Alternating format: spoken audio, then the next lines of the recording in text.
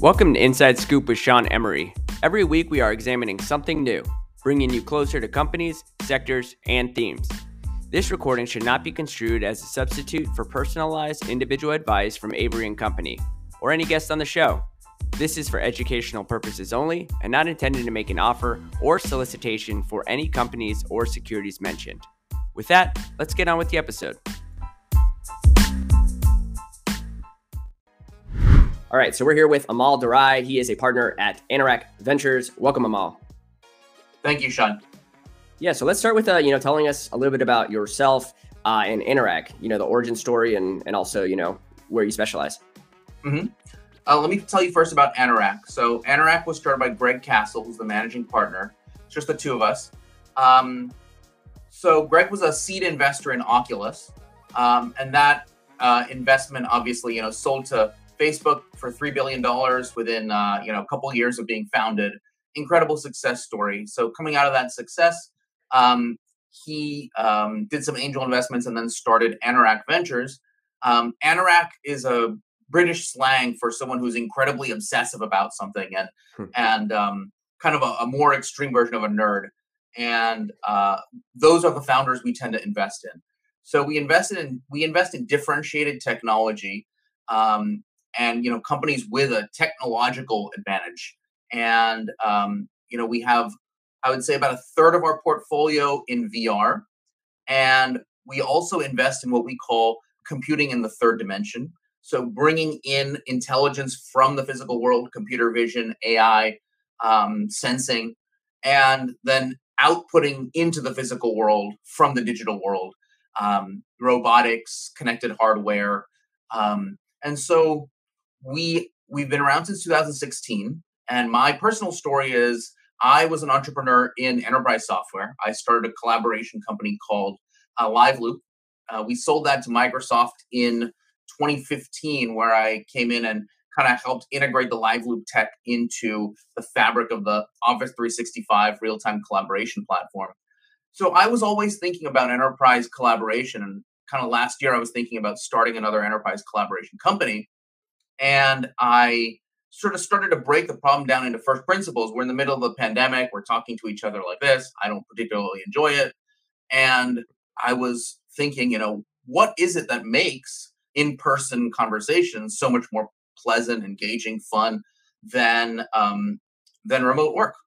And that's when I started to get into, what is the real difference between seeing someone in flesh and seeing someone on a screen? And that 2D to 3D gap is where I started to think about VR. And then as soon as I put on that Oculus Quest 2, I said, this is where I want my career to be. So I started writing about VR, connected with Greg, and I joined Anorak earlier this year in February. Awesome. Yeah, no, obviously an incredible success story for you both. I think the foundation of this conversation is really around some of the stuff you're investing in, specifically around, the concept of the metaverse. And I think one way we like to kind of frame the question, which is, what is the definition? We know there's a lot of definitions that go in all different ways, but really it's around the use cases. Like, what use cases are you seeing? What tangible value is being created? And I think that's ultimately what allows, this concept to come together. The media has some version of the metaverse, but like from your point of view, obviously you have an investment hat on, so you're seeing something there, right? Tangibly. Talk us a little bit about, your general definition in the lens of using use cases as the proxy. Yeah. So definitely the word metaverse has been overloaded from a marketing perspective. When Mark Zuckerberg said he's all in on the metaverse last year, I think everyone who was marketing something decided to attach it to the word metaverse. Oh, we're metaversey. So I will leave aside any conversations about cryptocurrency and things like that because it's not where we're involved. The way I think about the metaverse is two things. One is the 3D aspect of it, the VR, AR, and then just the 3D aspect of, you can have a 3D experience on a 2D screen, like a video game. And this makes a huge difference in how real something feels to someone. So when we're playing a video game online, it's much different, and you have to really try it to feel it than if we're interacting with each other in these 3D environments. And the other aspect of metaverse that I think is pretty important is, the massively multiplayer, multi-user aspect of it. that, it's like Times Square in New York, everyone in one place. You can hear, you can see, you can't smell yet, but maybe for Times Square, that's a good thing. And so that aspect of it, that social aspect of it, is also incredibly important. So we make investments in areas that either do one or the other, or do both. I think you know, one thing that people say is, oh, that's not real metaverse because it's not a decentralized platform. That's not real metaverse because that's not in VR. That's not real metaverse because it's not massively multiplayer. To me, it's not so important whether it's like officially metaverse or not. The word means very little anymore. To me, I think of it from kind of more first principles. Is there good business here? So there's good businesses in VR that have nothing to do with social, like industrial training for hazardous materials, right? Instead of just reading a book or watching a video, to actually practice handling these hazardous materials in VR. And there's big games. There's big businesses like our investment Rec Room, which has a lot of VR users, but is not exclusively VR at all. And more of the users are on mobile than on VR, and that's powerful because it's massively multiplayer. So I think each of these aspects is important. Each of these aspects can create values in different ways, and we don't get too hung up on what the actual definition of metaverse is. Yeah, no, that makes a lot of sense. That's our same point of view as well. The stages of development in the ecosystem, and that's kind of how I like to frame it as well. Is the ecosystem is from your lens, because you're seeing a lot come your way, which is what's already happening versus where you think the space is going. And I think the point of that question is really to understand where are we today versus where you think we're going, and tangible kind of value creation that's happening. And you talked about Rec Room and some others. Just anything else you have around what's happening today to level set that, we hear the term metaverse, and generally speaking, what people tend to think is, that's 10 years out.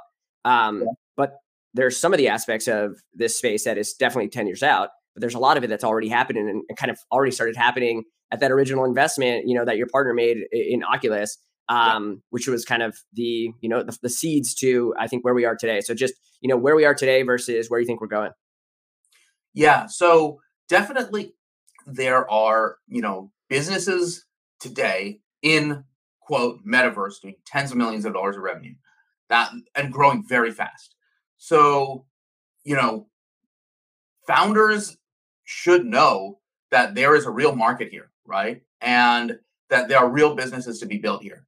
And even if you look at something like Fortnite, that encompasses a lot of the ideas of metaverse, multiplayer, massively multiplayer online social gaming, right? When it comes to the VR aspect of it, I think that the perceptions of this market have been excessively shaped by Facebook or by Meta, because of how much Meta is investing in this space and how dominant that narrative has become for them. So people, in a way, have lost, like, a lot of the tech journalism around VR is really takes on Mark Zuckerberg, right? And I would say VR is much, much bigger than Mark Zuckerberg, right? So he is the biggest investor in this space. He's putting billions of dollars in it. He believes in it. I think it's great, and everyone in the industry benefits from it. But if you don't like Meta or you don't like Mark Zuckerberg, I mean, that has nothing to do with VR. This is a massive technological revolution that is happening right now, and our founders are building businesses that are already big in it right now. So we have a company called Oso VR, and they do surgical training for doctors. So you can imagine, for any doctor out there, any surgeon, someone has got to be their first surgery. You don't want it to be you, right? But it's got to be someone. And what Oso VR does is it lets them practice that surgery in VR on a patient who's obviously, not going to be injured by it. So they can practice the motions and the physical aspects of his surgery hundreds of times before they do it on a real person. So is this good for the world? I mean, obviously it's good for the world. It helps doctors be better. There couldn't be anything more undisputably good. And is it a good business? It's an incredible business. They just raised $70 million. A study just came out that said that they improve surgical training by 230%. So, this isn't a small idea. This is a huge idea that's revolutionizing a major part of medicine. If you think Mark Zuckerberg has a weird voice, if you don't like him, that doesn't change the fact that also VR is changing the world right in front of us, right? So I think the narrative around and I'm not a Meta shareholder, so I'm not thinking about this from is it good, is it bad that Mark Zuckerberg is doing this? That's a question for the equity analysts. What I want to make sure people understand is that the VR market is real. The change that it's representing is real. The power of the technology is incredible, and I believe very strongly that that it will be a major part of how people interact with each other in the future. So I'm a huge believer in VR and in founders building in VR, and we've invested in incredible companies in this space. Good. And that was a good summary of all that. And the Oso example, I love the examples that kind of steer away from the gaming side. And Yep. it's much more like commercial use and real world kind of Mhm. value for, you and I. Yep. I think one of my next questions was really going to be around, whether you thought Zuckerberg was actually directionally accurate here, outside of, dollars spent or anything like that. But, he has, Absolutely. he's put up, some of those things around, and it's our belief as well, which is, again, and I use this over and over again, which is, we all have these physical things, and we think, the concept of the metaverse or whatever is really just digitizing all the physical things that don't need to be physical, Yep. in many ways, on plus, right? Because there's, Mhm. there's use cases that come from this that don't even have a physical kind of counterpart to Mhm. compare to. So again, yeah, that was that question. They announced the Quest Pro. What do you think about, the product in general? What do you think it, ultimately signals? This was much more of a mixed reality device, which Mhm. has the pass-through capabilities. This is the first one from them. Yeah. Quest 2 was obviously a home run device from them. Now they're signaling something. So I just wanted to get your point of view of the device plus the signal that you're kind of pulling from it. Yep. So directionally, do I believe that Mark Zuckerberg is correct here? Absolutely. I think he's seeing what a lot of other people aren't seeing and what a lot of other people don't have the courage to invest really strongly towards. So I think when you think of the founder CEO and the conviction that that enables and the kind of confidence and unflappability of Zuckerberg, I'm in strong admiration of it. Um, Now with the Quest Pro, they're definitely signaling their Meta's interest in professional applications. The device is much more comfortable, much clearer optics. It's definitely a super premium device, vastly better controllers. Um, and most importantly, the device can reflect your facial expression to the person on the other end, right? So normally, if you're just shut out from the outside world, the other person can't see you. And what I think is what I think people don't quite get yet about VR is that the single greatest thing it can do is connect you to another person. And I've talked to people in VR chat. I talked to a 16-year-old boy who said that he, had social anxiety, he had depression, he didn't like going to school. He kind of he was having a lot of problems in his physical life. In VR chat, he came to life. He was the most entertaining guy in the room. He was a great storyteller. And then after some while, I got into this conversation about him and found that this guy's living a great life with this technology, right? So why? Because it's helping him connect to another person, which is what Facebook's mission has always been since day one, right? And so I think what Facebook found is that if you just connect people over a 2D screen, it kind of brings out the worst in them. But what I found in VR is that when you connect with someone in 3D, you know, it kind of brings in those social norms that we have when we meet someone in real life. The kind of things that people say to each other over Twitter or Facebook, they never say to someone in real life, right? People, when they meet someone at the grocery store, they're pretty chill with each other, and so um, the Quest Pro is really the vanguard device for this remote connection. Um, and I would say that it's not just a substitute for um, it's not just a substitute for a physical experience. It's not just, hey, I can now do in VR, what I could do by flying. It actually enables capabilities that have never existed before. An example, one of our companies, Innerworld, they do coaching in VR, like cognitive behavioral therapy. There's a group of people in there who get to participate completely anonymously. So their avatars, they speak as their avatars, but they can get coaching in a way where the other person never knows their identity. They never see their real face. That helps them open up in a certain way. And the CEO of Innerworld, Noah, was talking about how in some cases, first responders, paramedics, police officers, firefighters, there's a culture of not wanting to be seen as seeking this kind of help. But doing it through VR lets them kind of open up in a way that they couldn't otherwise open up. So there are these experiences with that VR enables that you couldn't buy for any amount of money in the physical world. It cannot exist. Another example I'll give for you is a company that we've invested in called Numinos, which is doing travel in VR. So the CEOs, Daniel and Marcelo, they operate walking tours in Prague. Now, with their VR walking tours, you'll be able to go on a walking tour in Prague, but also put on your VR headset and see what was happening here in Prague 300 years earlier. You can't buy that. If you're Jeff Bezos, you can buy a trip to space, but you can't buy a time machine. So these are the kinds of experiences that are going to be enabled. But number one, it all gets down to connecting with other people. And the Quest Pro is the business tool for that. This technology will eventually get into consumer headsets, but I think it's incredibly important. And we have a company called Arthur, building kind of remote meeting spaces in VR, like Zoom for VR.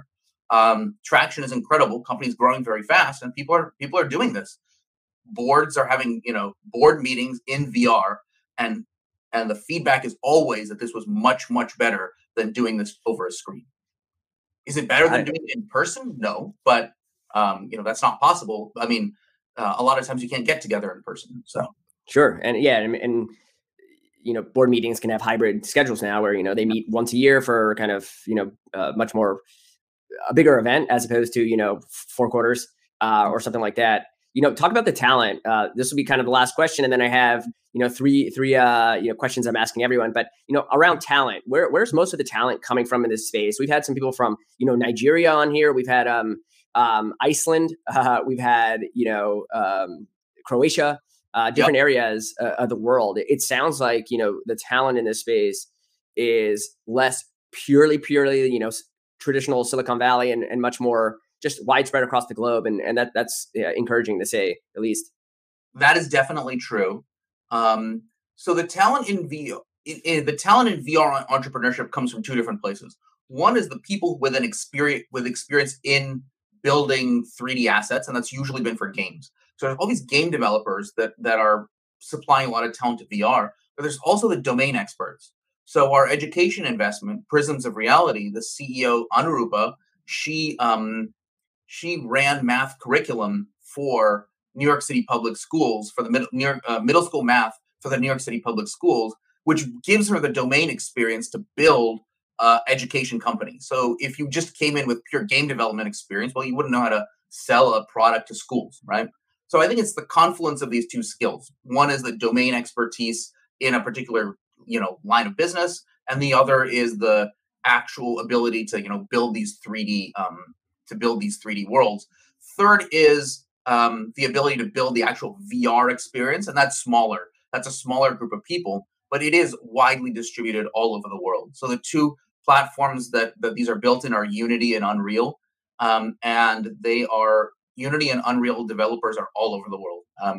Our companies, we see, I have an engineer in Chile, I have an engineer in Peru, one in France, one in Slovenia. It's incredible how broadly distributed the technology is. The talent.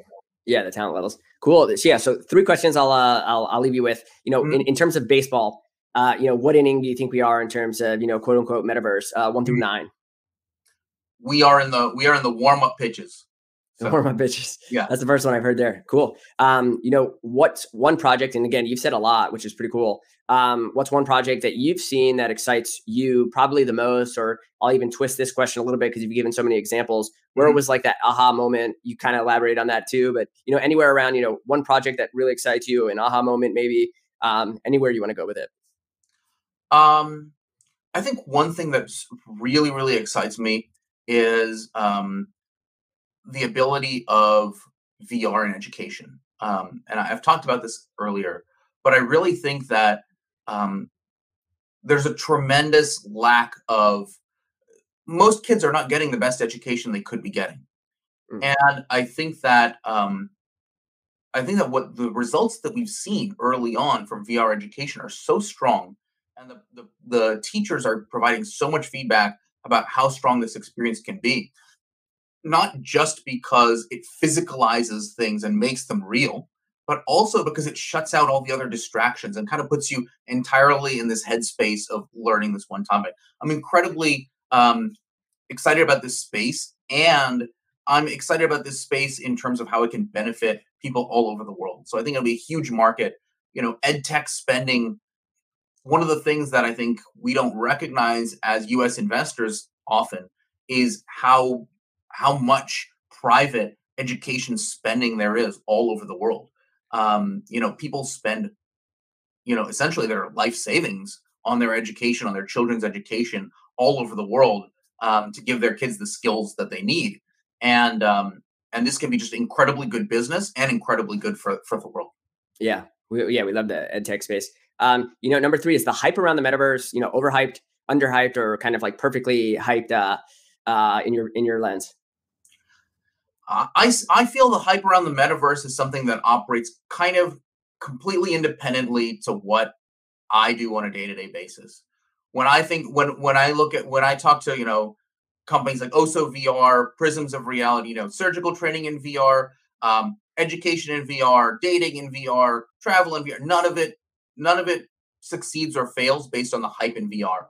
It succeeds or fails based on solving the problem for the user. So if you come in and you tell the surgeon, we can improve your surgical training by 230%, they don't come and ask you, oh, but I heard like Mark Zuckerberg, I heard Meta stock is down 40%. That's not what they say. They Right. say, wow, great, give it to me. So I think this hype is what moves newspapers and gets clicks on blogs, but it's not what moves the needle for a lot of the companies that we work with. For our companies, it's around, solving user problems and giving them something that they're willing to pay for. So irrelevant.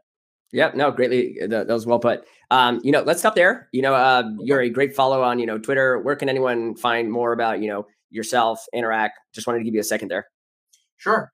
You can check out our portfolio of companies and get in touch with us at anorak.vc. And if you're a founder raising capital, seed stage or pre-seed capital, you can submit your company there right on our website. And you can follow me on Twitter at Amal Dorai, AmalDorai. Thanks, Cool. Sean. All right, Amal. Appreciate you having on, and we'll speak soon. Thank you.